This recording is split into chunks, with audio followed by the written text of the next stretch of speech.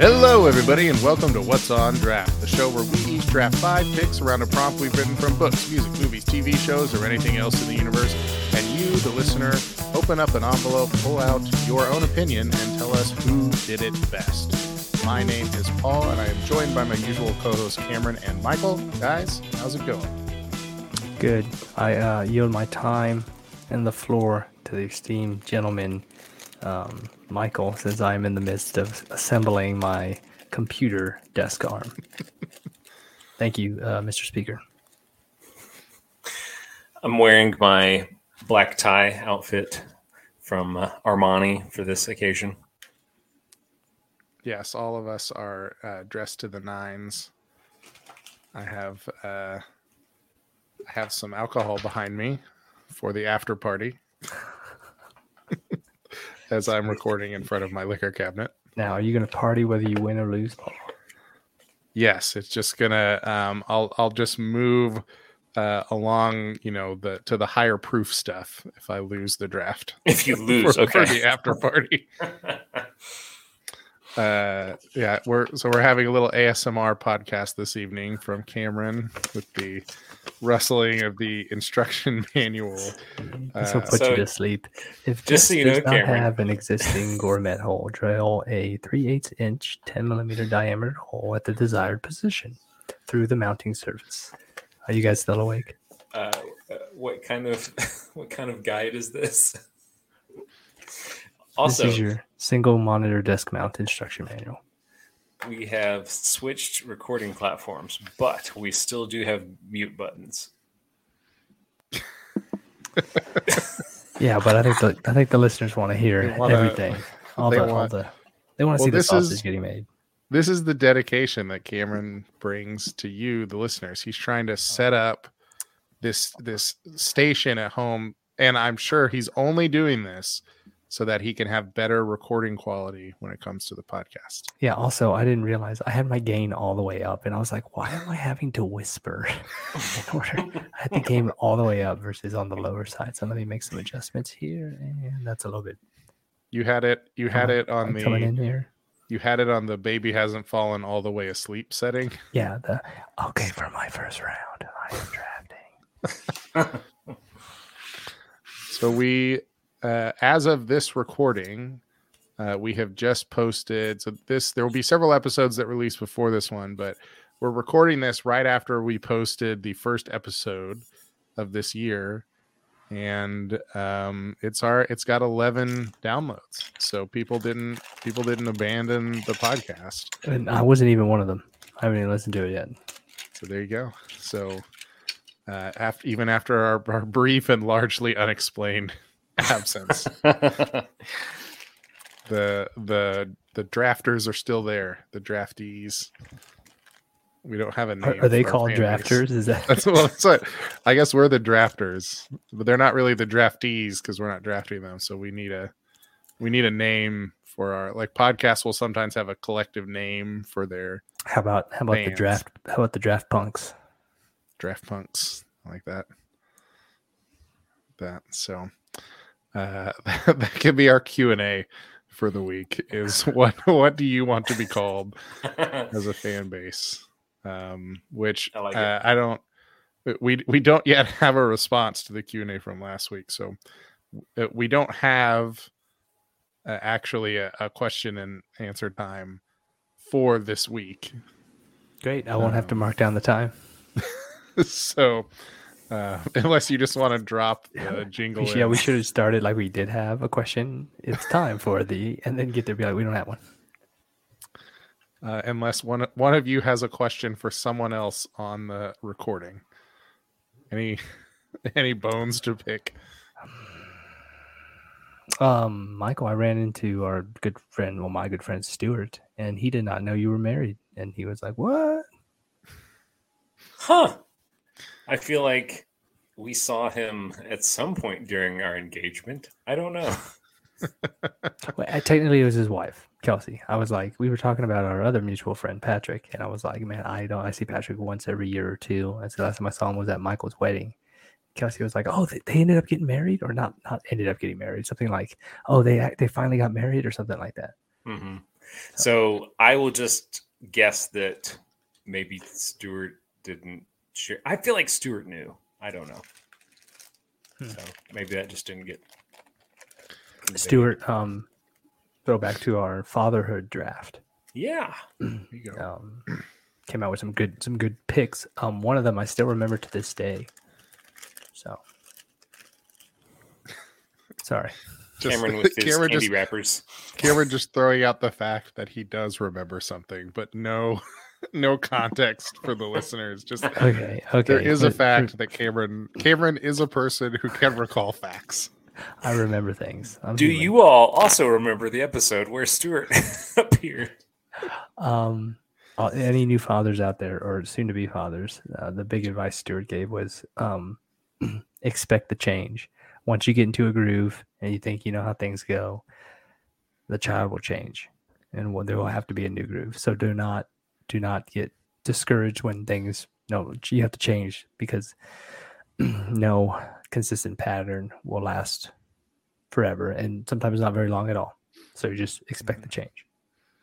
And if your child is a shapeshifter, then it will change double significantly. Expect all the changes.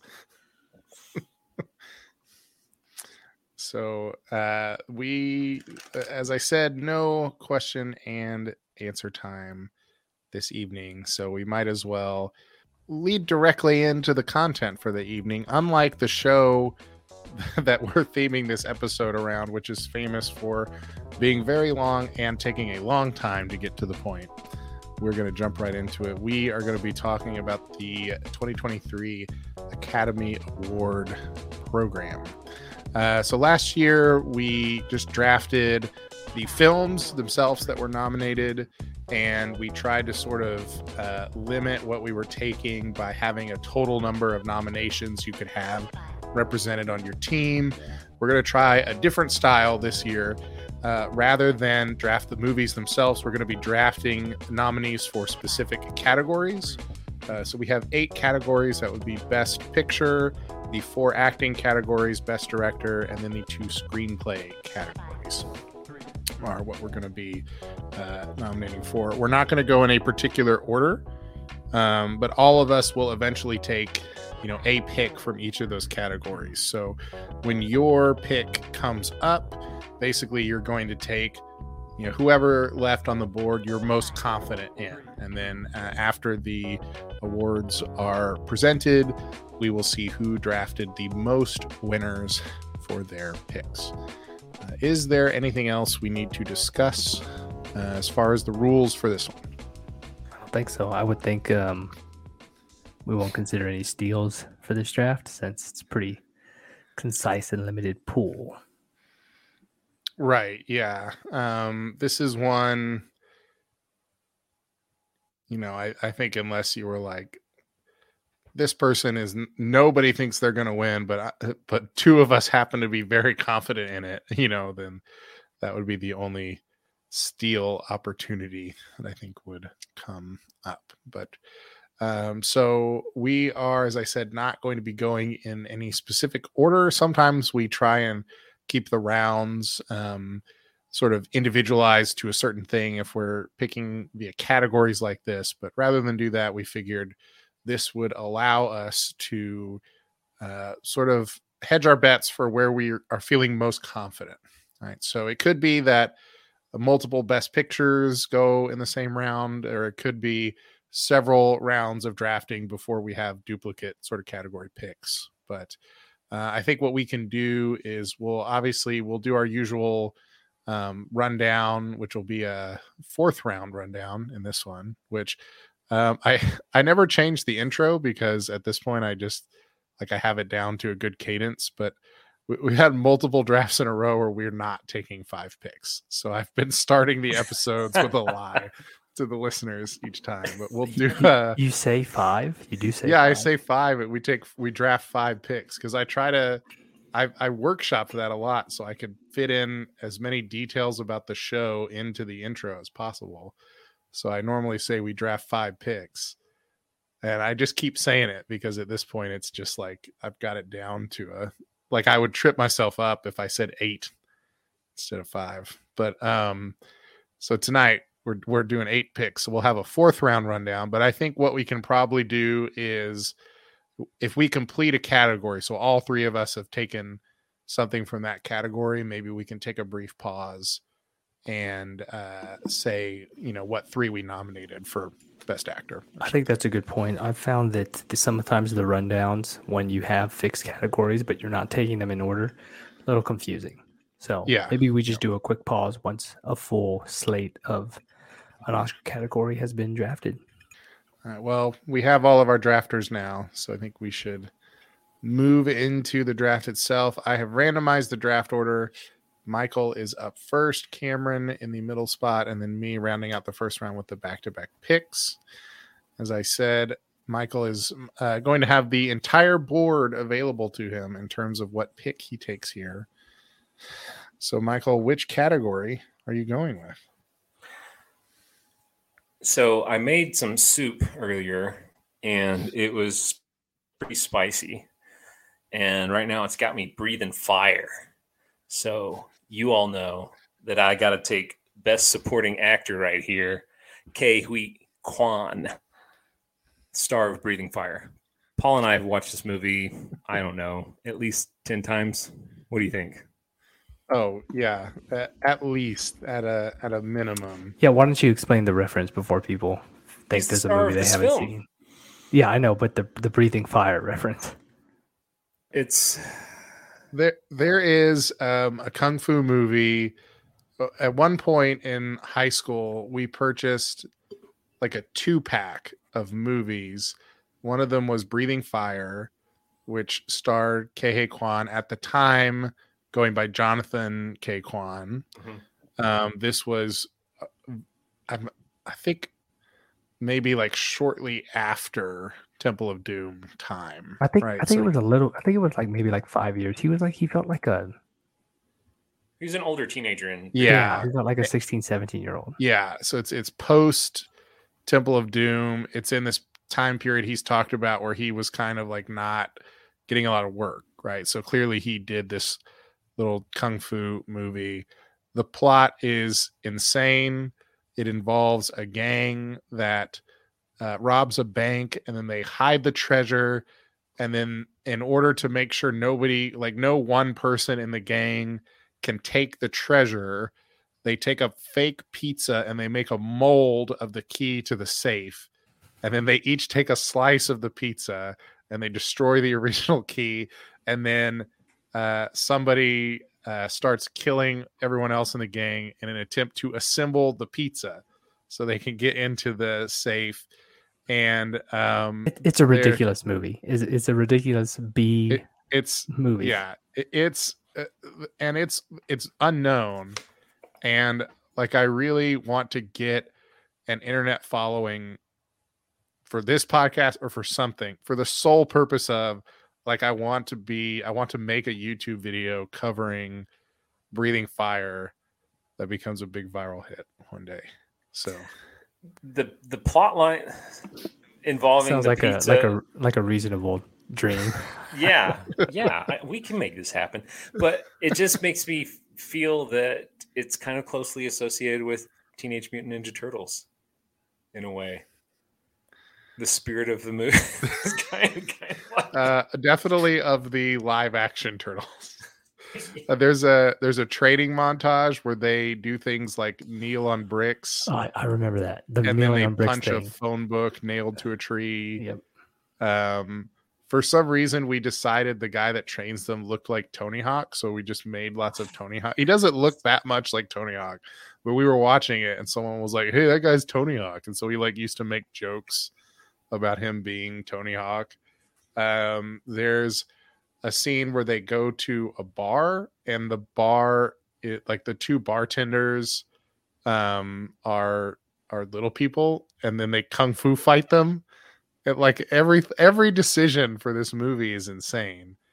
But we have been big fans of Ke Huy Quan, and I guarantee we have seen that movie more than anyone in the world has seen that I think movie. that's probably fair. Probably more times than the editor in putting the thing together. Based on the editing, I would agree. Yes. So if any, again, that's why we need to be the ones to bring this to internet popularity, because we can point out so many details, like the fact that Tank parks his truck like 8 feet away from the curb when he parks in one scene, or there's a scene where a guy does a backflip and they clearly filmed it in 2 takes because he starts the backflip clean shaven, and then when he lands, he has a full beard. So yeah, there's a lot of beautiful things about that movie that I like how we talked about his other movie, this entire pick. So yes, Ke Huy Quan nominated for Everything Everywhere All at Once, and is cleaning up in the pre-Oscars award show. So I think this makes sense as the number 1 pick, because I haven't seen any category with anywhere close to this much of a favorite to win it. I'm glad to hear it. I think it's a fan favorite too. This is something that the broadcasters hope come through. Yes. Yeah. This is sort of like the feel good awards ceremony tour between him and Brendan Fraser. And then at some point someone was like, why don't we just have him and Brendan Fraser interview each other?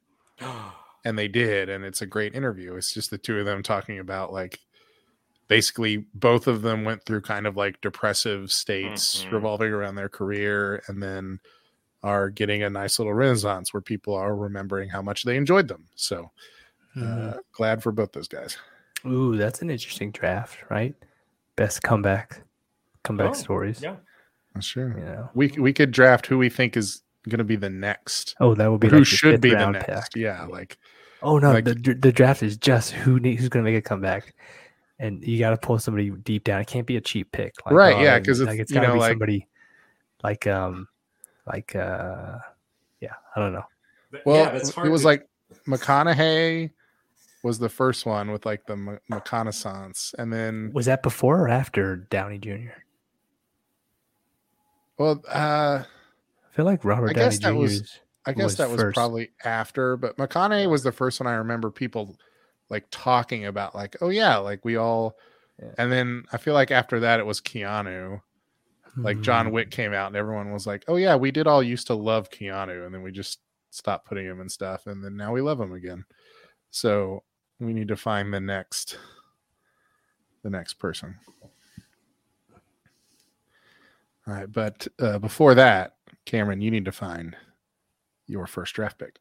I'm taking Breathing Fire for Best Picture. Biggest Oscar snub in all of history. No, I'm going to go ahead and I'm going to follow Michael's suit. I'm going to take Everything Everywhere All at Once for Best Picture. All right. I hear this one kind of the I'd like to see it. So actually this afternoon, Julian was taking a long nap. We had a birthday party. So he was wiped. He was doing the bouncy house for way too long. So I was like, oh, I'm going to watch a movie. So I started looking, where is everything streaming? Like almost nothing is streaming, but which is fine. But the frustrating part is they're all like, oh, it's streaming on Hulu. And you go there and it's streaming there if you get like the Showtime add-on, which is just frustrating. It's like, that's not what we're asking.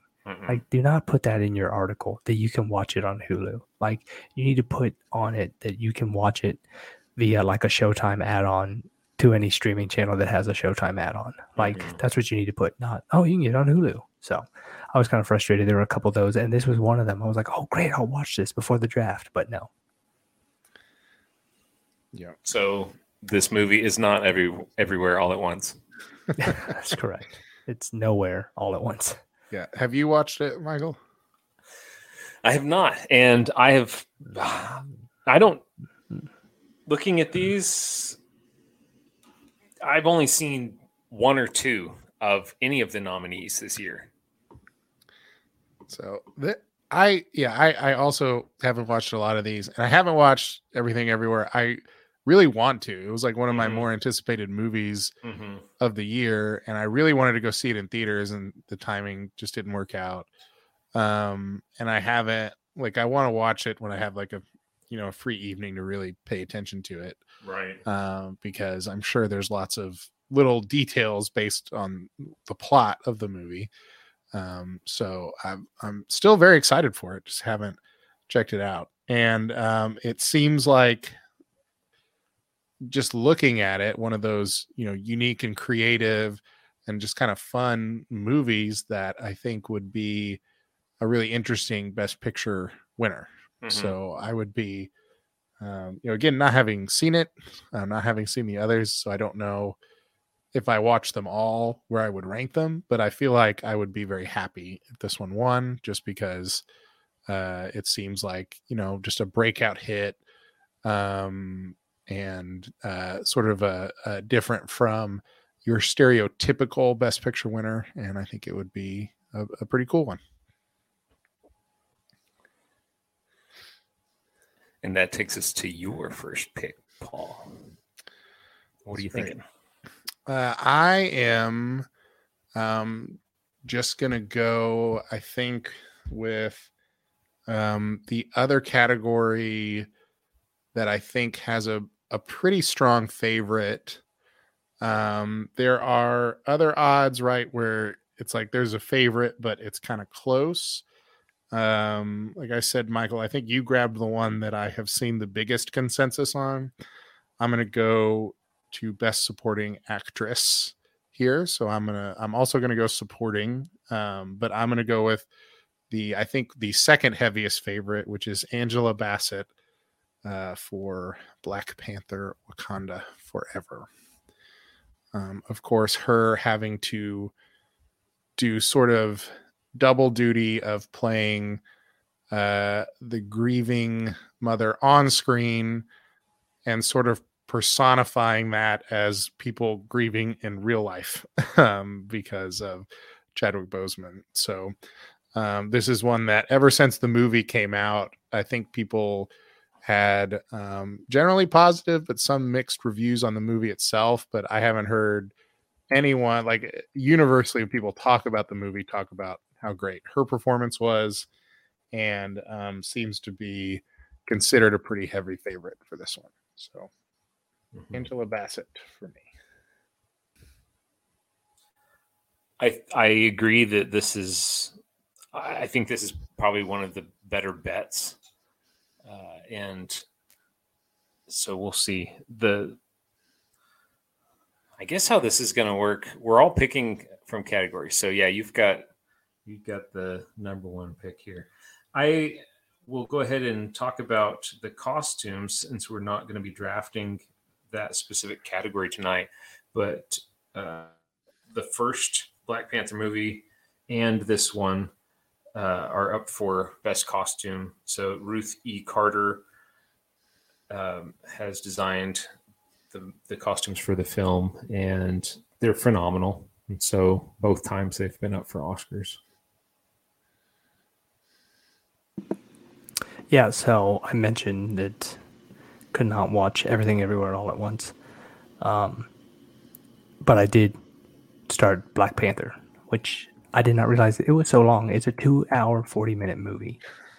So me and Holly got about an hour and 40 minutes through it before Julian got up from his nap. So, I'm liking it so far, and I think her performance is really powerful so far. So, I haven't seen the other performances, so it's hard to gauge, but I think there might be a little bit of, long-time actor syndrome here, and maybe the field isn't that strong, and maybe that's why she's getting it a little more. The odds are more in her favor, but so far I would say well deserved. So I guess I'll just move into the second round then, and this pick I am going to take a slight disagreement with the posted Vegas odds, I guess. And I'm not going to go with the favorite, although it's a pretty tight race. But I'm going to go to actress, and I'm going to not diversify our movie selection because I'm going back to Everything Everywhere All at Once, and I'm going to go Michelle Yeoh for this one. So Vegas doesn't have her as number one? No, Vegas has Blanchett for Tar. Oh, that's interesting. Most of the lists I've seen have her at 1. Okay, interesting. And maybe these are slightly older odds but I mean, it's really close. Like, they're not separated by a lot, but they have Cate Blanchett at negative 150 and then Michelle Yeoh at 110 in the odds. But I don't like. I've seen a lot of discourse about Tar. I haven't watched it, but most of the discourse I've seen about it. Real quick, Michelle Yeoh at negative 110 or plus 110? Plus 110. Oh, I'm gonna get on my Arkansas betting app real half-ass here. See if I can get some. I don't think I can get Oscar stuff on this, but I'll try. Yeah. So everything I've seen about Tar has been almost like memifying it. Like I haven't seen people just talking about enjoying it. I've seen people making jokes about it. So I'm maybe leaning more towards the hype train for Everything Everywhere All at Once, continuing and doing some sweeps here. What is Tar about?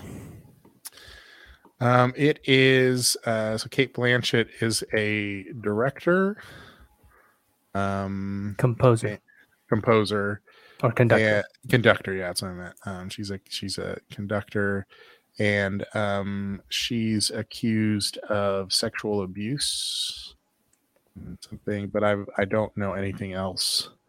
So the meme that I saw that started online was somebody made a fake article that said it was like based on a true story, and in it, like, it was obviously a joke because like they said the character's name was Tar, and her name is not Tar. It's just the name of the movie. But like, it was that fake, but then some news organizations like published it as if it was real, and then it just became a thing where it was like, you know, like Kate Tar from the movie did this or whatever, and it's just people making fake news snippets about it.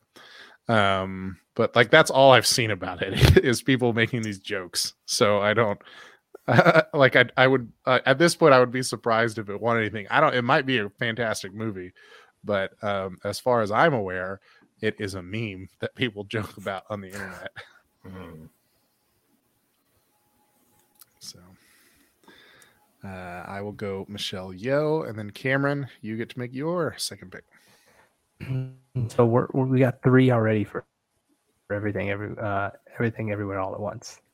So I don't know if we're picking the sweep here. I guess not, because Michael didn't pick or Paul didn't pick Jamie Lee Curtis, but I will see your best actress and I will raise you a best actor. This one also not a sure thing. I think it's kind of a 3-way battle at the top with Fraser, Farrell, and then the newcomer Austin Butler. So I think I'm going to go with Brendan Fraser. I think people's heartstrings will get pulled enough to try and to edge him out for this award. So I think The Mummy Returns with Brendan Fraser will be the winner for Best Actor. That's Brendan Fraser from The Whale. I think we might have mentioned that. I would like to see it happen. I just would like Brendan Fraser to be an Academy Award-winning actor, because that would be cool. I agree. So I'm excited for this nomination and this pick. Anyone seen this one? Have not. Don't even know if it's available. I gave up on that list once they all started doing the Showtime thing. Yeah. Can you stream The Whale? See. Not available streaming online. Of course. Yeah, they really should do a better job of making I'm easily. with you. Yeah. Now I guess they were available if we had gone to see them in theaters, but we've never claimed to be the best people to talk about this. But we are the ones doing it in the most gimmicky way. So yeah, I don't think I have a single one of our picks that I've seen yet. Oh no, I've seen half of Angela Bassett's performance, so I'm in the lead for sure. Oh wait, have any of y'all seen Black Panther? No, I have not. Wow. Okay, then as we discussed in the 2022 content, I am really behind on movies from last year. So, it's just what it is. But Michael, what is it going to be for your second round pick here? For this one, I'm going to go back to our Everything Everywhere All at Once train, and I'm going to choose directors Daniel Kwan and Daniel Scheinert for the Best Director category. Okay, so no doubling up. Everyone so far wants to be grabbing the first pick out of a category. Yeah, I don't know if mathematically that's the wisest decision. I'm trying to figure that out. But that's... Yeah, I mean, you could try and pick something that was kind of a, what would you call it? A toss-up. You could get, the slight underdog, but I had this as my number one if I had to choose Best Director. So yeah, okay, yeah, I think as long as you feel pretty confident, and we've leaned Everything Everywhere All at Once pretty strongly with our first picks. So if you take, the first pick off the board for every category as our real prediction, obviously it would be a good night for this movie. It would be looking pretty strong. So, and we have shifted to this format because when we chose a particular movie, this could happen. So one movie could sweep 5 categories, and so hopefully we'll kind of have a more interesting competition between the three of us, since we each have this movie for something right now. Right. Yeah. If it does sweep everything, then Michael would have a slight edge, and then we'd be sort of filling in. Now, what we might find is we still need more of the smaller categories in the end of the day to make it interesting, but we'll have to see how the results shake out for this one. But we can always keep adjusting. But so far, Everything Everywhere All at Once leading the horse race. And we haven't seen it, so none of us can speak directly to their directing in the film. But the two Daniels here considered favorites from everything I've seen. So, Michael, why don't you just go ahead and move on into the third round? Okay. So now I'm going to move into something completely unusual. It's not our typical thing. I'm going to move to women talking. Yeah. That's not common for our pod. No, so we try. We need more friends to come on. This is Michael's plea for people to hang out with us. We need more friends. Okay, so this is for adapted screenplay. That's what I'm choosing women talking for. And I don't know anything about this movie. So Wikipedia tells me the women of an isolated religious colony reveal a shocking secret about the colony's men. For years, the men have occasionally drugged the women and then bleeped them I don't want our pod to get flagged. The truth comes out and the women talk about their new situation. Oh, wow. I didn't know that was that heavy. That is dark. I would not have read it with that tone had I read ahead. A group of women in an isolated religious colony.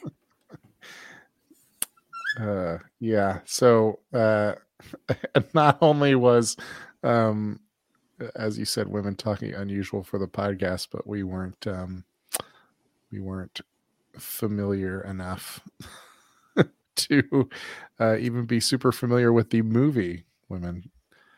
You know, I think all of us looked at the list of nominees and said, when are we going to get a movie about men talking? That's what we need. And all the abuse we've suffered. We're not going to pay attention to this until we get what we deserve. This podcast is going on strike. So this takes me back to history class in junior high. One of the earliest big hits features 12 men talking. Dude, for 90 minutes. You're talking to one of my few tens on the movie list. Yeah, I'm referencing 12 Angry Men. But directed by Sarah Polley, and she's one of the few names involved with it that I recognize. But she's had a lot of good stuff, so I'm sure it's well done. It's so. Do you all find it when you are, I guess, looking for movies? What mindset do you have to be in to watch things of this nature? Oh, I can get in these movies a lot easier than I think other people can. The heavy stuff. Mm-hmm. The only requirement I have is that I have to be able to feel confident that I can watch all of it nonstop. So I usually, at the end of the day at night. Whereas nap time with Julian, I'll watch more of an action-oriented movie because I don't mind splicing that into multiple days. But something so dramatically heavy, I think to actually feel the effects that the entire team who produced the movie are intending, you have to give it the fair opportunity to watch it all nonstop. So that's the only requirement I have. But typically, I kind of lean toward these types of movies anyway a little bit more. So I'm anxious to watch them. I just want to make sure I can actually watch the whole thing. Mm-hmm. Yeah, I feel like I watch the heavier stuff less as time goes on. Mm-hmm. And in part, that's just because I have a backlog of things. And usually I'm ending the day like feeling overstimulated from everything else anyway. And I'm just like, you know what? I'm just going to do something I don't have to pay full attention to. So just something fun and easy. So he podcasts. So podcast. I actually record a podcast every night. Even if you guys aren't on, I just draft myself. And you draft yourself? You pick Paul 5 times in a row? Yeah, it's a real boost to my self-esteem. I'm like, number one overall draft pick, Paul. Oh, thanks, Paul. It's feeling great. The theme song to these episodes is "Look at Me, I'm a Winner" by the Aquabats. It's just me singing our normal theme song, but using Paul. Paul. That's if there's ever a solo pod by me, that's the theme. I just realized how easy it would be to have a Paw Patrol show. Oh, that's right. My kid's our youngest daughter is super into Paw Patrol right now. Mm-hmm. So there's a lot of Paw Patrol watching around this house. So if we ever want to do a draft of the best pups, okay, I'm prepped. Good to know. All right. Well, Cameron, you are up then in the third round here. Left here. I'll tell you what. Oh man, best original. That's the only one we haven't drafted, right? Yep.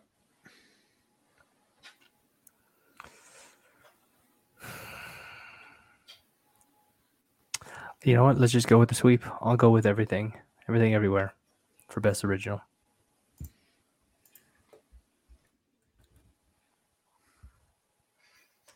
Need we say more? I think we've said everything that we can. In every way that we can. That being the very little amount that we can. We have yet to make a pick that somebody has seen the full movie. So. What are we going to do? Well, eventually, Cameron, you could take All Quiet on the Western Front. Eventually. As the dark horse, best picture winner. All right. Well, Cameron, I don't want to give your pick short drift here, but shall we? Do you want me to move into my pick, or do you got anything else to back up? No, man. Let's. I'm anxious to see where you go now. It's a new draft. That's right.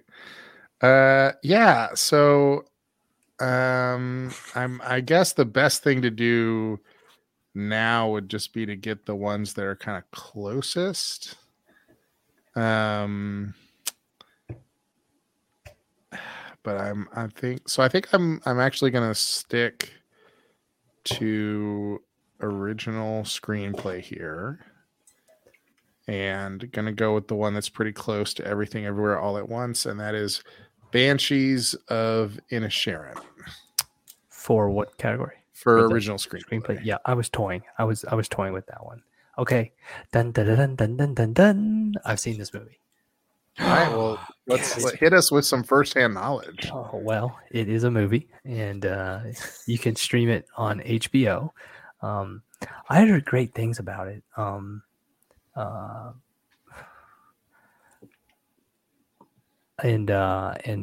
I'm a big fan of Brendan Gleeson. Huge fan. He's one of my favorite kind of not as well-known actors. And so I try to watch anything of his. And we're talking about, like, you know, I would say there's probably a Mount Rushmore of Irish actors in the modern world, and these two are on it. So Brendan Gleeson and Colin Farrell are the two leads. It is a really cool, interesting, minimal kind of storytelling movie. And it's kind of not painful to watch, but it is, it's these two guys in a small island village at the beginning of the century in Ireland, and just kind of their relationship. I won't go too far into it, but it kind of falls apart, and it's about them trying to deal with that. And then there's, of course, a reference to a banshee, which we talked about in our monsters episode. So the island they're on is Inisherin, and then the banshees are kind of referenced a little bit there. So if you don't mind, you know what it reminds me of, and I think people, this is not my thing, I've read this and it's true. If you've ever seen In Bruges with these two actors, another quiet movie, small scale. If you like that movie, you're going to love this movie too. All right. Do either of them dive into the water after a manatee? Is that the reference to Banshees? No comment. Don't want to spoil it. Yeah, I don't want to ruin the ending. So, at Megan Meghan on TikTok reviewed her Oscar picks, and I believe that she said about this film that it was the one that stuck with her the most. Okay. So there are just probably a handful of movies that I can think of that were unsettling in some way or just profound, and I had to sit with them for a week and think about them. So if that's the effect of this one, I'm looking forward to seeing it, but like you said earlier, Cameron, I feel like I probably need to devote the full amount of time and sit through the thing at once. You definitely have to watch this in one setting because you're watching the evolving strain of the relationship. So you can't cut that up. You gotta be able to go with that flow once it starts. Now, question: can I be working on an art project while I watch this movie? The accents are pretty thick, so I'm going to say no. I would recommend subtitles. They don't hold back because they're Irish actors, and they're like, you're doing a movie in Ireland. And they're like, okay, we'll definitely start with that. And they're like, you're doing Ireland 100 years ago. So, oh my gosh, it's in the 1920s, I think, or the 19 teens. So, you're gonna want to watch the subtitles. Okay. So, Michael, I thought of a question based on your description there of like movie that stuck with you the most. Of the I guess the recent Oscars, are any of the movies that have been heavily awarded lately ones that you guys still think about a lot or like recall easily?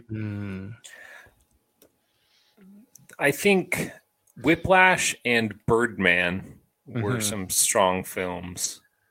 Yeah, so it's interesting because I see people talk about Parasite a lot still and a few others, but then I was thinking of the movies that I like would regularly think about, like I really enjoyed that. Like Birdman was the top one that came to mind, and then I just looked it up because I forgot what year it was. I was back in 2014 for Birdman. So. I'm trying to remember. I also like this film. I liked Parasite. I still haven't seen that one. I haven't. Now that is on Hulu, I'm pretty sure. Really good, really good. But who won last year? Coda. Coda. I never saw that. Let's see here. Nomadland. I saw that.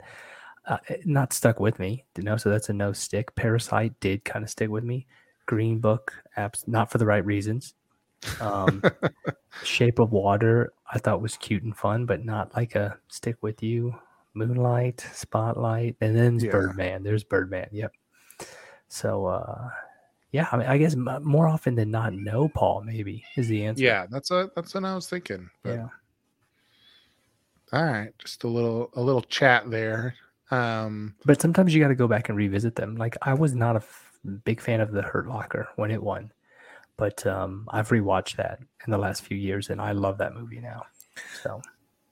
So speaking to war films, I had never watched Zero Dark 30, and I started watching that last week, and I didn't know exactly what it was about. The first half hour featured torture, and I just was not having it, so I did not finish the movie.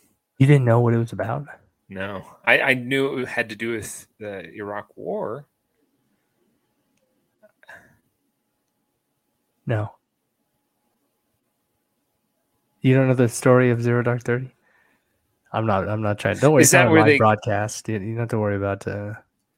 It's the raid where they killed Bin Laden. Okay. I'm just surprised you don't remember from the culture. Like it was the movie coming out was like a big thing. They were all like, oh, they're doing a movie on like obviously that pivotal moment when they, went into his compound and killed him. So at what point in the film do they actually get to the mission? Take a guess. The last 15 minutes. Yeah.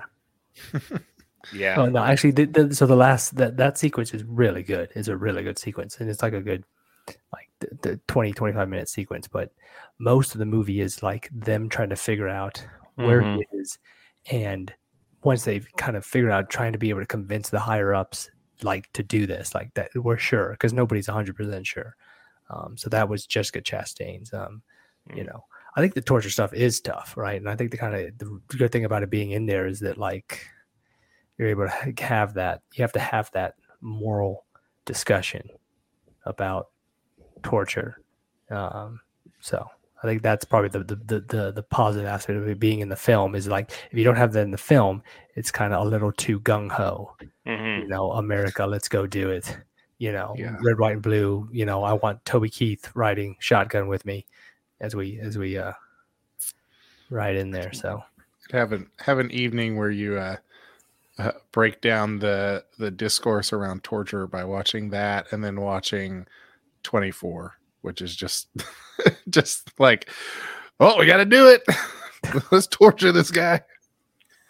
Another show that I've not watched I think I tried to watch a season one time with you, Paul, but I don't think we made it through. It's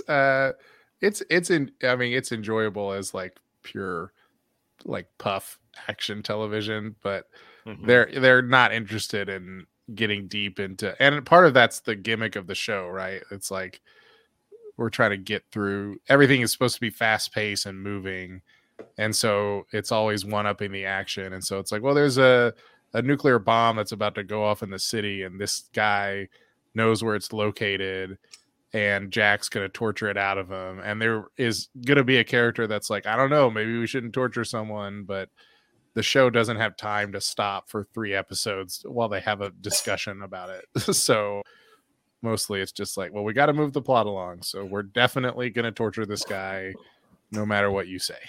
So not a nuanced look at the issue coming from 24. All right. Well, I will go ahead and make mine. Oh, what? If you want a nuanced look at torture, American torture, there is a very small film called. Damn it! That's called Damn It. That's an interesting. Hang on. I know I'm forgetting the actor's name who plays Kylo Ren. Adam Driver. Hang on. I'm going to splice this so I don't have this botched. No. It's called Damn It because that's what they said when they realized the tapes were released. Or something? No, it's called The Report. And it's about a real guy who was a staffer for the Senate Intelligence Committee. And he investigates the CIA's use of torture following 9/11. It's a real report. But this is the movie of it, and it's a very kind of dark and just a talky movie. But there's not like a lot of torture. It's just a lot of describing because they're investigating it. So if you want a movie that actually takes kind of a more detailed approach to that specific subject, I would recommend that. I believe it's on Amazon Prime. Adam Driver is the lead, if you like him. All right. And as we know from one of our other drafts, he does have military experience, so he knows what he's talking about. All right, I'll go ahead and move into my next pick so we can get things moving along here. And I think this one I'm actually gonna go for a longer shot here. I'm gonna go for Best Picture, and this is my kind of logic here. To me, Everything Everywhere All at Once has a lot of hype, has a lot of individual performances that are getting hype. Obviously, we went there early and a lot, but it kind of has the feel to me to one of those movies that cleans up in a lot of categories and then unexpectedly loses the Best Picture category at the end of the night, right? Like everyone's like, oh, well, it's steamrolling, and then the award goes somewhere else at the end. The thing is, I'm not sure. It's considered a pretty heavy favorite for Best Picture, so I'm not sure where the other award is going to go to. So I'm going to go with one I don't actually think is going to win this category. It would be a shock if it did, but I think there is a path for it doing that. I'm going to go Top Gun for Best Picture. And I might be being influenced by this, but I recently saw a clip, red carpet, Steven Spielberg and Tom Cruise talking to each other, and they're basically having like a compliment off, right? Like they're just both talking about how much they like the other one's work. And Tom Cruise is like, you're Steven Spielberg, like you don't need to compliment me, like it's fine.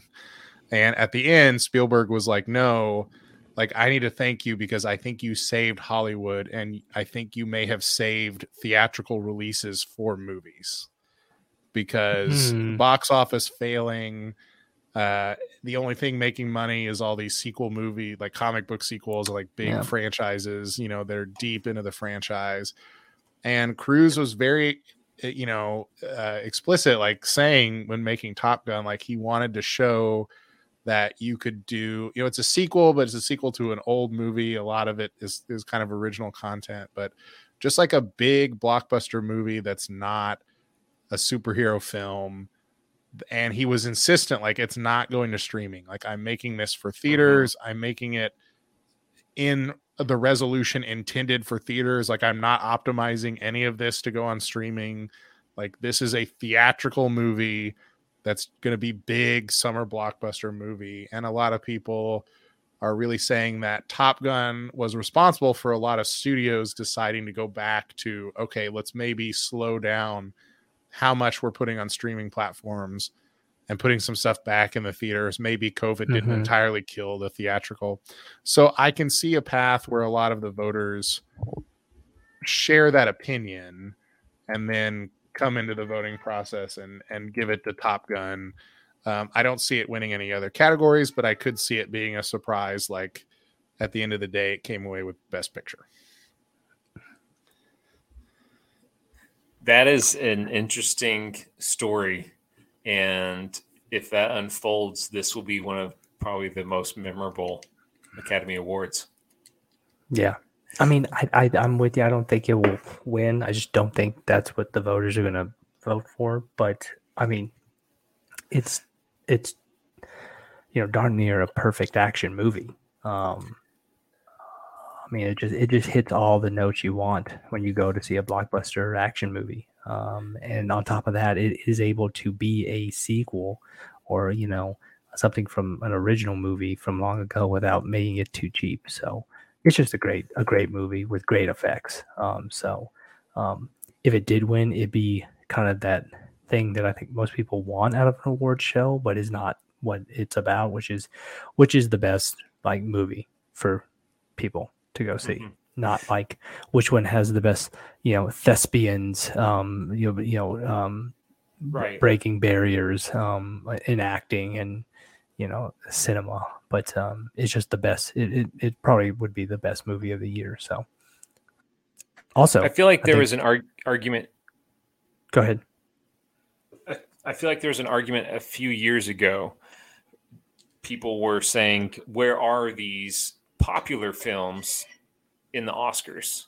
They're not making it to the Oscars, and they're always reserved for something like the MTV Awards." Yeah, and we don't see them. So when I saw this as a Best Picture option, I was surprised, and it's probably good that it's there, and maybe it will make room for more of the popular films, the action films, to get into the Academy Awards. Even if they don't win, they'll at least be on there. Yeah, and that that was one of the reasons they expanded to you could have up to 10 movies nominated for Best Picture. So the idea was they could nominate popular films every once in a while. So you've seen some nominations, but always in the case that's like, okay, they're nominated, but there's like no chance. So I think in terms of like a big, like huge blockbuster film, I don't know, this might be the first time since The Dark Knight that I'm like, okay, I can see a path to like the big blockbuster winning. Yeah, that was another one. That one actually, I think a little more so. That one was acted extremely well and some great performances. Regardless of it being a superhero movie. But what all did Avatar win in its first the first Avatar movie? I don't know. I mean, certainly not Best Picture, but it was. I feel like it was at least nominated for a lot of categories, and it was a huge blockbuster. It won. Yeah, it won. I don't know if these are. It's here just we go. What pulls up on Visual here we go. Effects. I got it. It nominated Best Picture and Best Director, Best Film Editing, Score, Sound, Mixing, and then it won Direction, Cinematography, and Visual Effects. So it was nominated for 9, which is a lot. Yeah, it was well represented. But again, I don't think anyone went into that year thinking it had a chance at Best Picture. But maybe I don't remember well enough, but maybe people did. All right. Well, Cameron, maybe people will remember your 4th round pick if it's a good one. Oh man. I think I'm gonna go. I think I'm going to use the odds you dropped earlier, and I'm going to take Cate Blanchett for Best Actress, since you said that Vegas even had her being favored. So I'm going to play the numbers here. And this is for Tar, is that right? Mm-hmm. Yeah. So hopefully the odds are in my favor. Well, it is. Michelle Yeoh obviously carrying everything everywhere all at once. She's nominated for Best Actress, but it does seem like there's a little bit more of an ensemble behind that movie, whereas I haven't seen a single still or anything from Tar that's not Cate Blanchett. So I feel like it's probably a film where she is carrying it, maybe a little bit more by herself even than some of the other Best Actresses. And so maybe it's just the case that's like, well, she's so central that it's going to influence the voters into making that pick. But yeah, it's a close category from what I've seen. Okay. This was a smart pick. It's probably what I would have done next if you didn't take it, Cameron. Well, what are you going to do next? Got to go to the Best Actor category and take the closest thing we've got in odds to Brendan Fraser and take Colin Farrell here for Banshees. Yeah. Colin Farrell, his own little kind of renaissance, slow burn renaissance, as he's done more very nuanced roles, smaller films, and kind of gotten away from big blockbusters. But yeah, like Bullseye in Daredevil. Exactly. That's Oscar just snub. Well, that's what I'm thinking. There was another good TikTok video about movies, and someone was commenting, why is Wolverine making all these musicals? And someone responded to that and said, Hugh Jackman made Wolverine so he could do the musicals. So he could fund them himself. Right. And so that's kind of nice to see when actors get to this point. They can do whatever they want. They can do the artsy stuff. They can do the things that are more serious. Mm-hmm. Yeah, he has an interesting career because he has kind of these grooves, right? Where it's like he does these big, and a lot of the like big blockbusters where he's leading don't seem to do that well. Yeah. Like the Total Recall reboot and stuff. But then he'll show up in, he's in the Batman and like, he's in those kind of ones that'll do well. And then he'll be in a Guy Ritchie movie. The Gentleman. Or the Lobster. Did you ever hear about The Lobster? Yeah, that's what I was going to say next. Like then he'll do like, okay, then he's also in The Lobster and like Banshees this year and In Bruges. And he'll do these movies that aren't big blockbusters, and then those are all like really loved movies. So yeah, he's got a very interesting career. Grover concurs. Yeah, he's very involved in the podcast tonight. He'd really like me to give him yet another dinner this evening. Is his name Grover or is it Taft? Can you have a name change? Well, he doesn't fit. He's gone from 20 pounds to 13 pounds, so he doesn't fit the bill anymore. Yeah, that's my cat. My cat used to be 13, and now she's down to 9. So old cats, man. Old cats. All right, old cats, old drafters. Mike, the old man. What do you got next? Well, that's 4 picks for all of us. Do we need to do a fourth down? No, I think we should do just wait till category. We get a category. Yeah. Okay. So that would be insanity to run it down.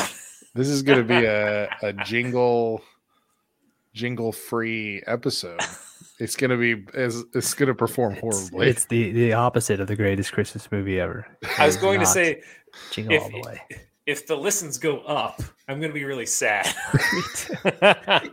The question and answers are all like, why did you even do jingles? They're so stupid. Well, we're not stopping. So we're not stopping. We will burn this to the ground before we. There could be 2,000 people that are like, we would listen every week if you would stop the jingles. And never. Like, no. Again, Patreon backers get jingle-free episodes. the only Patreon where you subscribe to get less content. Be like, please, more editing. I will pay to a Patreon if you edit more. All right. Well, Michael, then go ahead and make a pick. Then you were talking about not stopping, and it made me think of driving. And I just wanted to share this real quick. I had a student that referenced Over the Top in an artwork, and I was very pleased. So all is not lost for the next generation. At least one kid has seen Over the Top. The arm wrestling film starring Sylvester Stallone. The greatest arm wrestling tournament movie of all time. 100%. That leads me to my next pick. Best supporting actress. I'm going to take Carrie Condon here.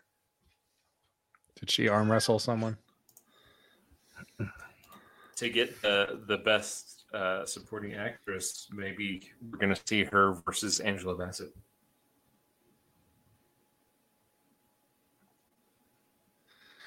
So this is also for the Banshees of Inisherin. Yeah, I think she's the sister of Colin Farrell. She was really good too. I actually looked her up because she was so good. I'd never seen her. At least not that I was aware of. But yeah, it's kind of a 3-person movie, and that's so it's a really interesting dynamic. But yeah. All right. Well, I have not.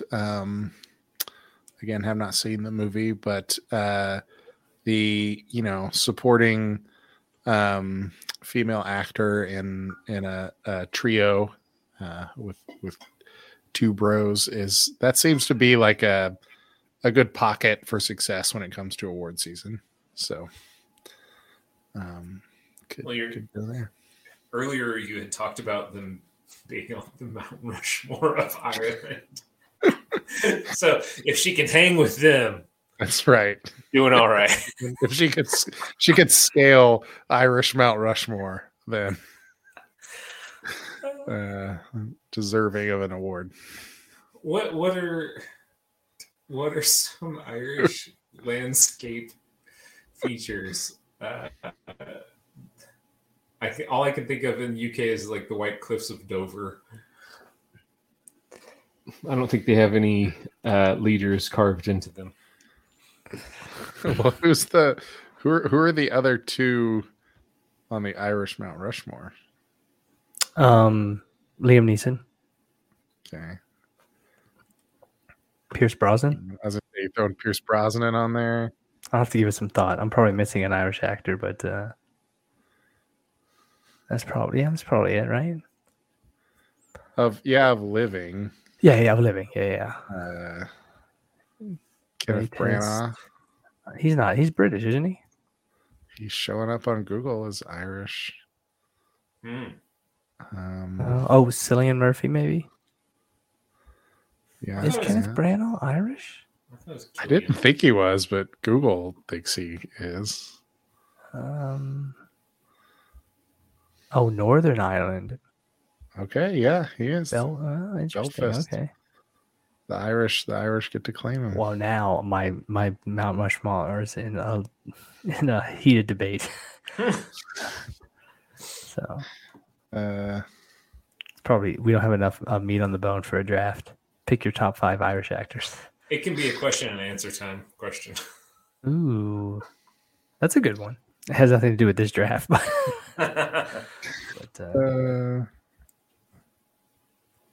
Let's just put Jack Gleason on there. Joffrey. up on Mount Rushmore. All right. Well, Cameron, are you could round out a supporting actress, original screenplay, actress or actor here. Or no, you have the only ones you could round out would be best supporting actress. So. Which I'm not going to do because now I realize that doesn't make any sense. Why would I do that? Oh, man. So I think I'm not going to go for actor because I think that one's pretty much a lock. It's starting to get rough. We're starting to get into we're going to take some long shots. Yeah. With our picks. I mean, do I think? I'm going to go with adapted screenplay and I'm going to go with Living.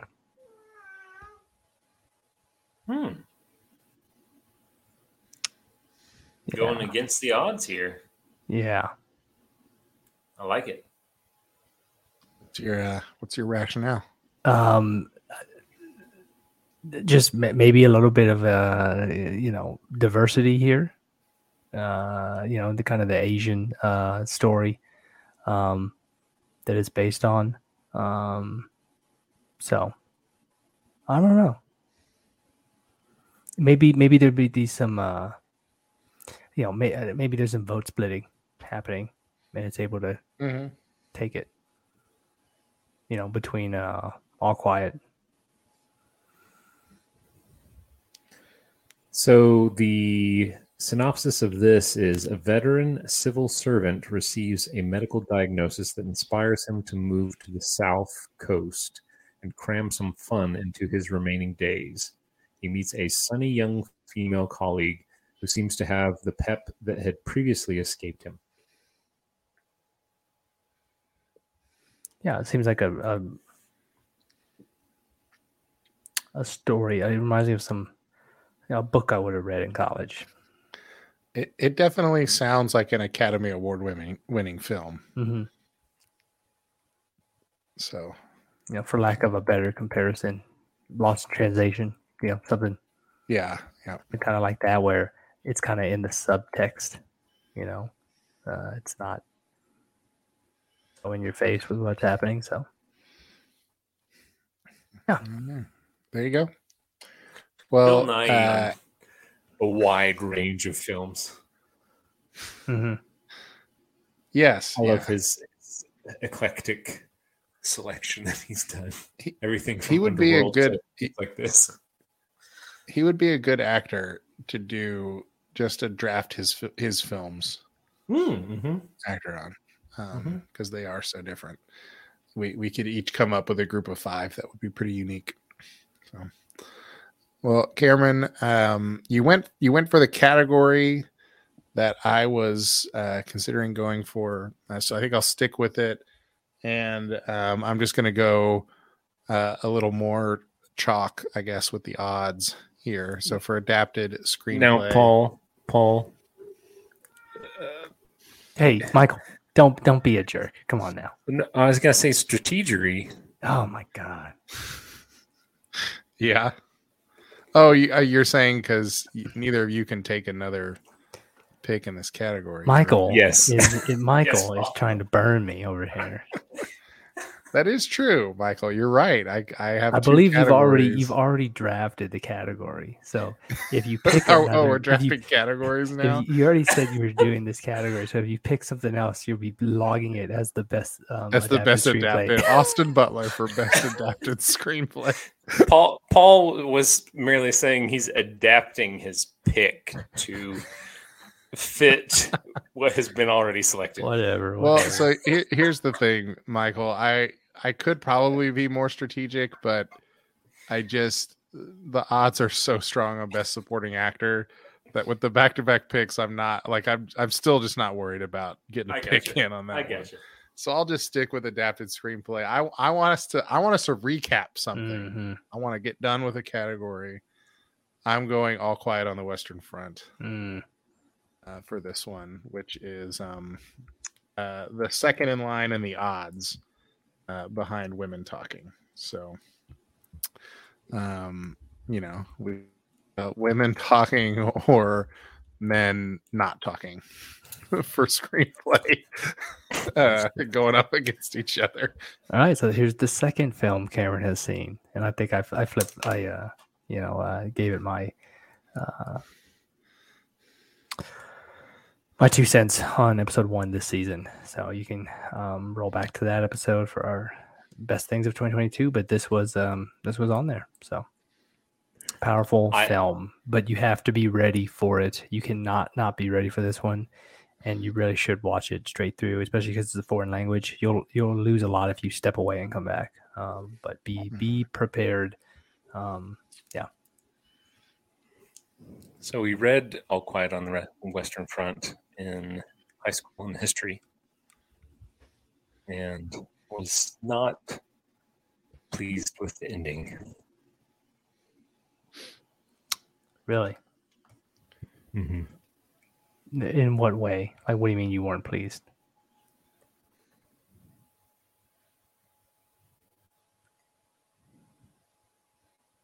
You wanted the ending to be... Do we lose him, or are you blinking? I'm thinking He's rewriting the ending in his head. He's gonna. I don't know how to describe how I didn't like it. Just didn't sit well with you. You invest all that time in reading something. Just okay. I know. They should have made it more realistic. Everybody knows that once you dedicate time to something, you're guaranteed to have a nice ending. Don't you know if you fight a war, as long as you try your hardest, everything will work out in the end. I think I saw that on a poster in the recruitment office. I think we're making a strong anti-war argument right now. Mm-hmm. Yeah, we can't fight wars because it'll end up making books that Michael doesn't enjoy. I was about to say, like the goal was to make an anti-war novel, but they ended up just making Michael an anti-war novel reader. Like, he just will not read anti-war novels anymore. But he's no change in his war stance, whatever it may be. He was just like, I will not subscribe to anti-war. Well, he just is anti-war enough that he doesn't need the material. He's already there. You're saying he doesn't need the material to be there. Okay, well, there's a valid point there, I guess. All right. Well, we have our first completed category. Let's do a little summarization then. Let's do a 6 category rundown. Do we all need to say ours, or do you want me to just recap here? Yeah, why don't you recap this one all the way through? We'll take all right. So for best adapted screenplay, Michael took Women Talking, Cameron took Living, and I took All Quiet on the Western Front, meaning the 2 nominated films that did not come off the draft board were Glass Onion and Top Gun Maverick. The ones we've seen mostly. Yeah, so, the ones we discussed. On the... All right, which means I am back on the board with a pick here. Yeah, right? Why don't you go ahead and pick your best actor? I am not going to do that. I just need to decide which director to go with, and I'm just gonna. I don't know. I already I already went with the smalty, flashy blockbuster pick with Best Picture. Let's just stick with it for director and go Spielberg. Again, I'm basing my whole draft around that red carpet conversation that somebody recorded and I saw. And I feel like the Fabelmans I've seen get a lot of praise from people as like Spielberg's like clearly just the movie he wanted to make, and a lot of people are saying like it's the first Spielberg movie in a long time that they're like is just full on Spielberg clicking on all cylinders. And I feel like it's one of those films that's like, it's about Hollywood. And 10 years ago, you could have shoehorned this in for Best Picture because the voters would have voted for anything that was just about how great Hollywood is. Mm-hmm. I think now it has no shot at Best Picture because the voters hit a point where they're like, we can't keep voting for these movies or people are going to get so mad at us. So I think they've kind of stopped voting for those. Unless it's like Green Book, which is like, can we get the most Hollywoodified version of a story? Then we'll go ahead and vote for that one. But they're not voting for, the artist again. They're like, we got that out of our system. But maybe for director, they'll be like, I can't fight the urge to vote for the Hollywood film. We got to give it something. It's been a while since Spielberg's won for director, so let's give it to him. I think that's highly possible. And our friend Clay went and saw this on his birthday, and he highly recommended it. He said that he heard it's pretty true to Spielberg's life. I'm unintentionally ending up with the draft of like the person who doesn't like the Oscars. Like I've got Top Gun, Black Panther, going Spielberg for like, I'm the guy who shows up to the Oscars watch party and is like, why are they voting for all these movies no one's watched? Like that's the vibe. I'm not intentionally, but that is that's the vibe my team is giving off.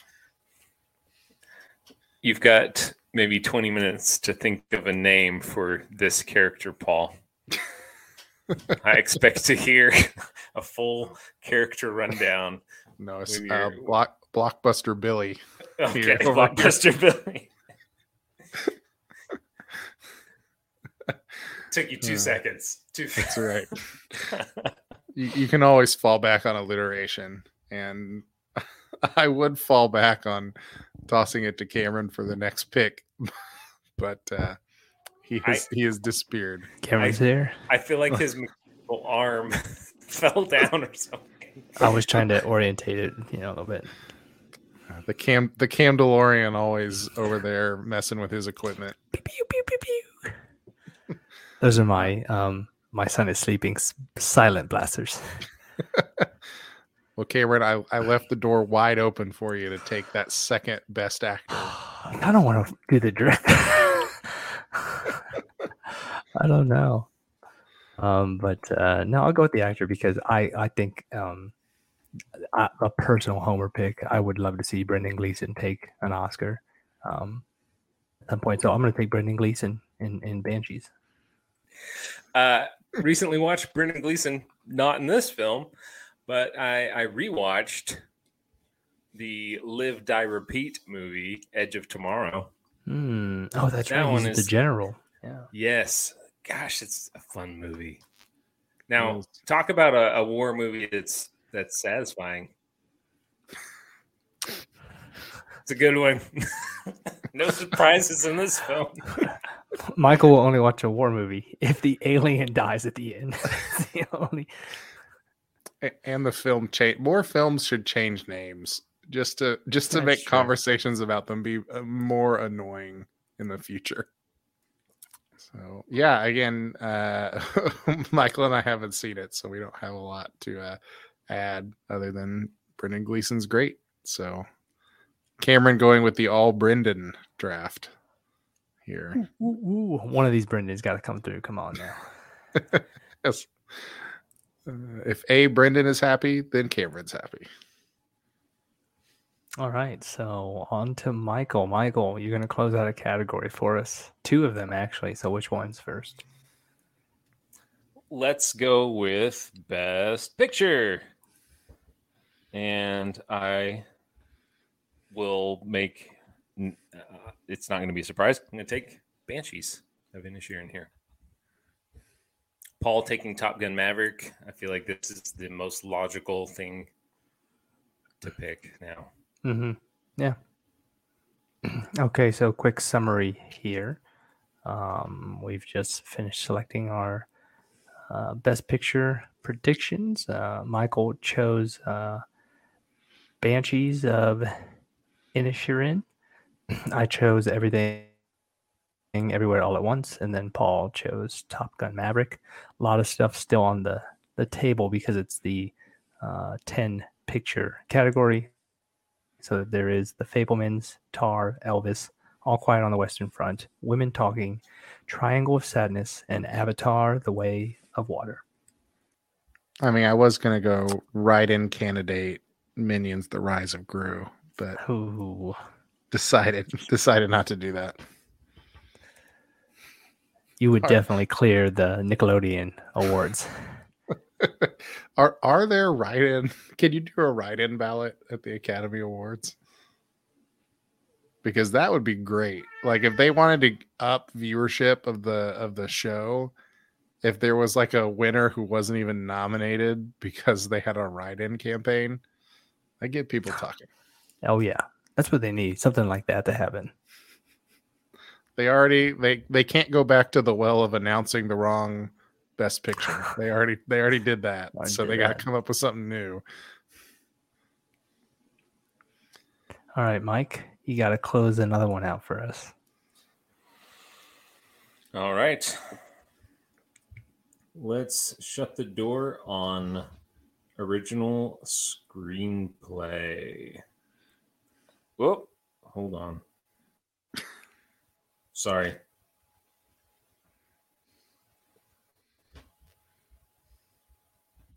No, let's do it. It doesn't matter at this point, does it? You've all selected yours. Yeah, we all just have to close a category. That's all. Okay. Well, I'm going to take The Fabelmans for Best Actress, and I'm going to go with Michelle Williams. Mm-hmm.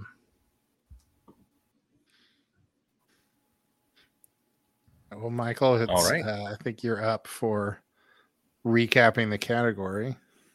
All right. For the Best Actress category, I've got Michelle Williams for The Fabelmans. Cameron has Cate Blanchett for Tar.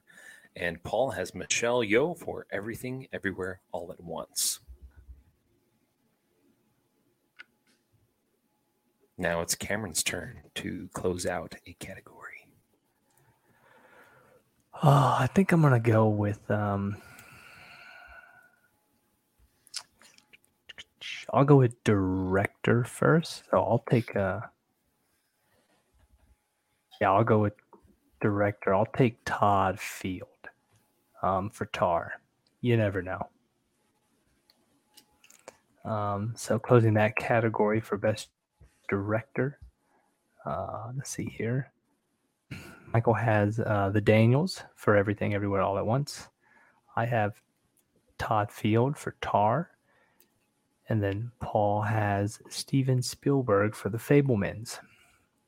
Left on the table was the directors for The Banshees of Inisherin and Triangle of Sadness. All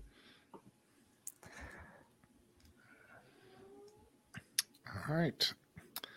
I don't think any of us have anything interesting to say about Tar, so I'll just move along here.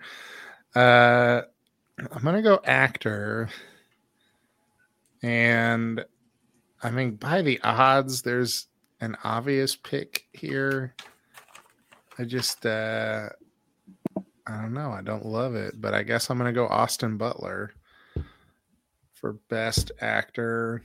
The musical biopic is always a popular one for the best actor category. So he could be making this one. I haven't seen Elvis, but the whole Austin Butler is keeping his accent thing was a little cheesy afterwards. So I guess I just didn't feel super enthused about this one. And also I'm just sort of over music biopics in general because they seem to just always hit the same beats. Patrick Willems had a great video on that where he went over like here's the structure that every single music biopic follows, and it's always the same no matter who the musician is. Is that a music pun? The Beats, yeah. Yes, intentional pun there. The Beats, also a band taken in our fictional band draft. So I want to circle back to the fictional music. I've been thinking of more and more fictional bands or songs. Yeah, I didn't do that one, and I would love to partake in one. And if y'all did bands, maybe we should do songs. Yeah, there you go. And then we can actually hit the song up, record it, throw it to the listeners. That's right.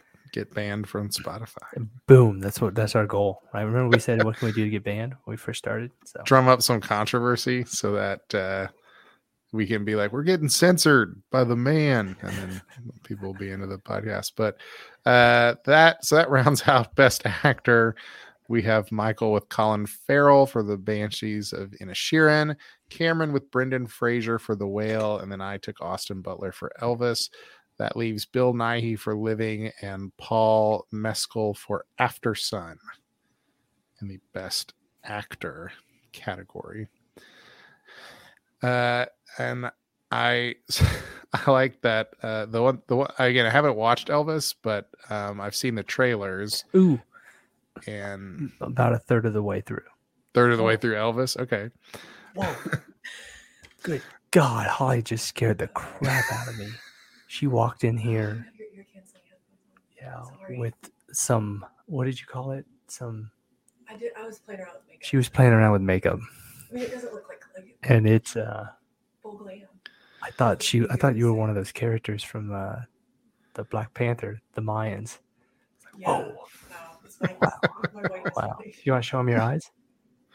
I don't know. I don't think they would care about makeup. Oh, okay. I was going to show you before because I might watch it all. Oh, okay.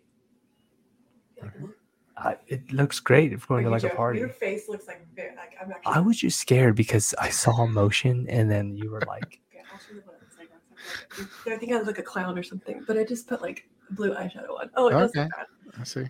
But just I don't look crazy. No, you don't look crazy. I look like me still. Yeah. It matches. I want to show you before I wash it off. It does. Yeah, we're repping the the pale blue. I'll mark the time. What? I'll mark the time. Okay. Bye. Sorry. All right. Famous blue eyeshadow, Mimi from the Drew Carey Show. Hey, there you go. And Holly from 1 minute ago. So I haven't watched Elvis, but I've seen the trailer, and I do appreciate that. Tom Hanks and Tom Cruise, both megastars, both big Toms in Hollywood, and Tom Cruise has gone the path that has led him to dangling off of a plane to film his movie, and Tom Hanks is like, I'm just gonna do silly voices in movies. It's true. And you know what? I'll take more of both. Honestly, I'm cool with that. So 2 things. I've seen this movie a third of the way through, and it's kind of a weird movie. It's got some interesting modern aspects to the film. So it's not purely period. There's a modern soundtrack to it, which is interesting. And the other thing is, man, I don't like Tom Hanks when he does his really caricature-y characters. I like the regular Tom Hanks. If it's the regular Tom Hanks, I almost always like that movie. But when he's doing a weird character, not really into it. So not the Elvis performance, not for you. No.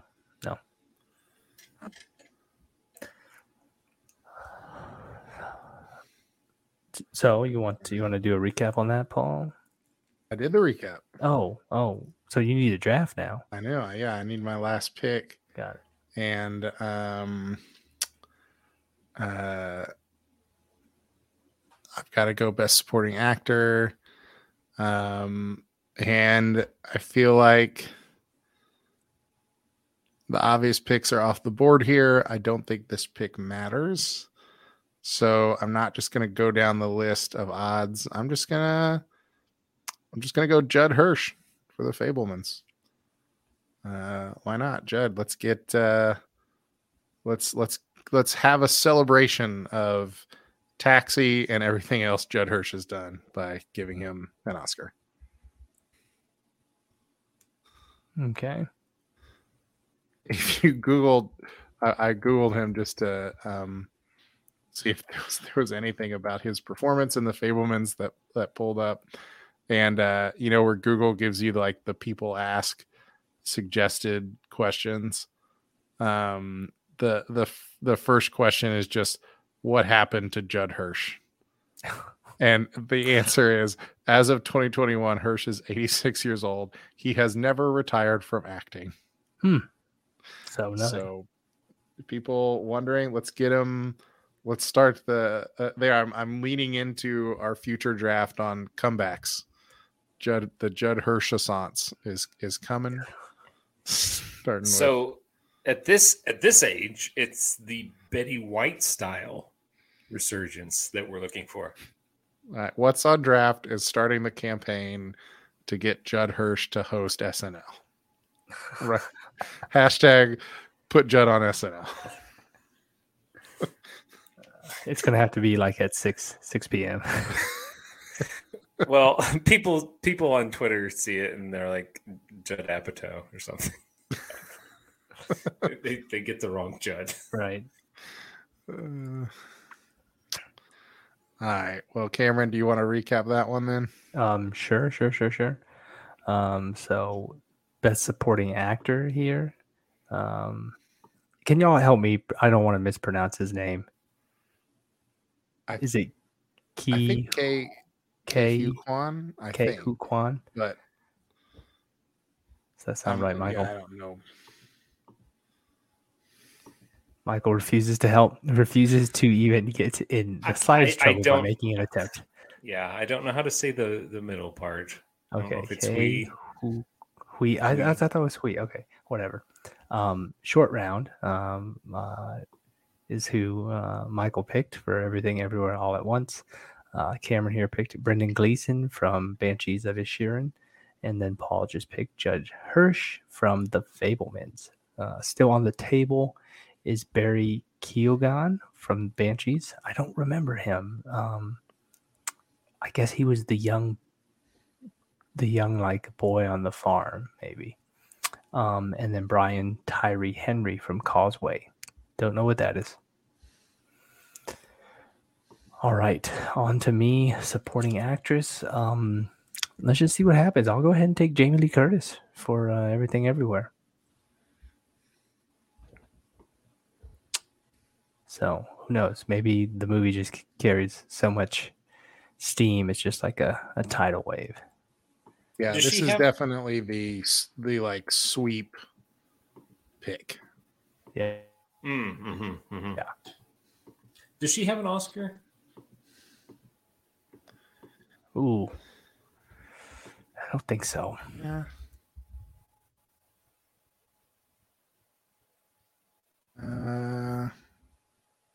No, and this is her first time being nominated. You're kidding me. Yeah. So. Wow. Well, finally getting some recognition. She's been in Hollywood since her early horror movie days. She didn't win for Freaky Friday? Again, Oscar snub. Mm. Okay, according to NPR, they gave it to Lindsay Lohan because they said technically she was acting inside her body. So, according to NPR, it's Ke Huy Quan. Ke Huy Quan. Ke Huy Quan. Thank you, Paul. All right. So I didn't. Yeah, I wanted us to get the correct pronunciation. Yeah. Well, apologies for us pronouncing that wrong the entire draft until an hour and 43 minutes in. But and that's what NPR says. So hopefully NPR is correct. All right. Well, let's see. Wait, did we recap that one then? No, we hadn't yet. All right. So Michael, I think you're up to recap the category for Best Supporting Actress. Okay. So I have Carrie Condon for Banshees of Inisherin, Cameron has Jamie Lee Curtis for Everything Everywhere All at Once. And Paul has Angela Bassett for Black Panther, Wakanda Forever. All right. And then, Michael, you need to round out the draft by taking your best original screenplay.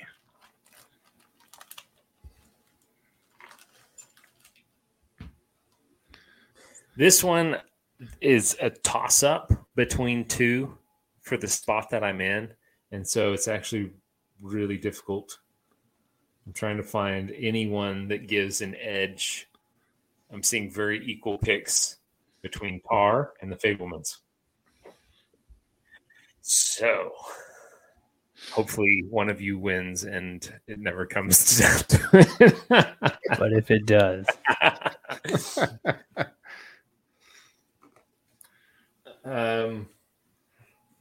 let's fall back on the Hollywood congratulating itself and leaning toward something involving Spielberg. So let's take the Fabelmans. All right. Well, that rounds out original screenplay with Michael taking the Fabelmans, Cameron taking Everything Everywhere All at Once, me taking the Banshees of Inisherin. That means left on the table are Tar and Triangle of Sadness. Triangle of Sadness, a movie I had not heard of. I was going to make a Bermuda Triangle joke, and then I looked up the movie, and it's about a luxury cruise that gets lost during a storm at sea. So that is what it's about. Yeah, it apparently is just spot on. Oh, that kind of sounds like an interesting movie. So, it's a satirical black comedy. Wow. Yeah, maybe we should have watched it. We would have picked it for a couple of these categories. But that rounds out the draft. We probably don't want to read all picks here, but do we want to do we want to each maybe give like a highlight, like a 15-second, like this is why we feel confident in our picks? How do we want to do our recap? Oh, I have a 5-second pitch, so I'm ready. Okay. I was going to suggest maybe we just try to mention our strongest picks. Yeah. So the one that you feel that's more what I was going to do. Yeah. Okay. Go ahead. All right. Well, kick it off, Mike. I got to lead off the draft tonight, and I went with Best Supporting Actor, Ke Huy Quan for Everything Everywhere All at Once. That is my favorite pick of the night, and I'm hoping that he's able to take away the Oscar. So, Michael got Ke Huy Quan, but everybody knows that Everything Everywhere All at Once is going to be the big winner on Oscar night, and I have 3 Everything Everywhere All at Once picks in my draft of 8. So I think that alone means I'm probably going to win. And Billy Box Office over here. I'm representing the common man. Billy Blockbuster, not Billy Box Office. I'm representing the common man, coming in with the big ticket winners like Black Panther and Top Gun. I've got double Fabelmans coverage. So if the summer is king on Oscar night, I will also be claiming a victory. All right. Well, that does it for our 2023 Academy Awards draft. The listeners, right, will find out who actually wins pretty quickly because this is going to be released the week before the show. So just a few days after the release of this episode is when the Academy Awards will air, but we'll still have a poll up. That poll can be who you think has the best chance at getting the most winners between the 3 of us. And then we will also have some sort of Q&A. Normally, we would have a time at the top of the show where we read the answers to the question. We didn't have it this week because we're just starting off the new season, so we don't have sort of a backlog of comments. But if you want to scroll down if you're on Spotify or click the link. If you're not on Spotify, you can reply to that Q&A and have a chance to get a shout out on the show when we read your answer. So that'll all be there in the description of this episode. The other thing you can do that always helps us is share this episode, get other people listening to the show and participating, and give us a review wherever you're listening to the podcast. So don't have any alternates based on the format, unless for some reason any of us thought there was a four film race for any of these categories. I don't think that's the case. Nope. Right. So is there, I guess I'll say this, is there a movie you would particularly like to see win a lot? Or do you think there's one that's going to win a lot in the earlier categories, right? Like, looking at the Vegas odds, I will say the widest margin of the ones that I researched was for animated film, and it was Guillermo del Toro's Pinocchio, which I have seen. And it was a strong movie. Yeah. And that's on Netflix too. Mm-hmm. And yeah, that's how I watched it. So that would have been my pick had we picked all the categories tonight. No, I don't really have. I haven't seen enough movies that feel strongly about anything. Mm-hmm. So, I will say, how do we want to decide the winner? Should we have a tie? Ooh, there should be some sort of,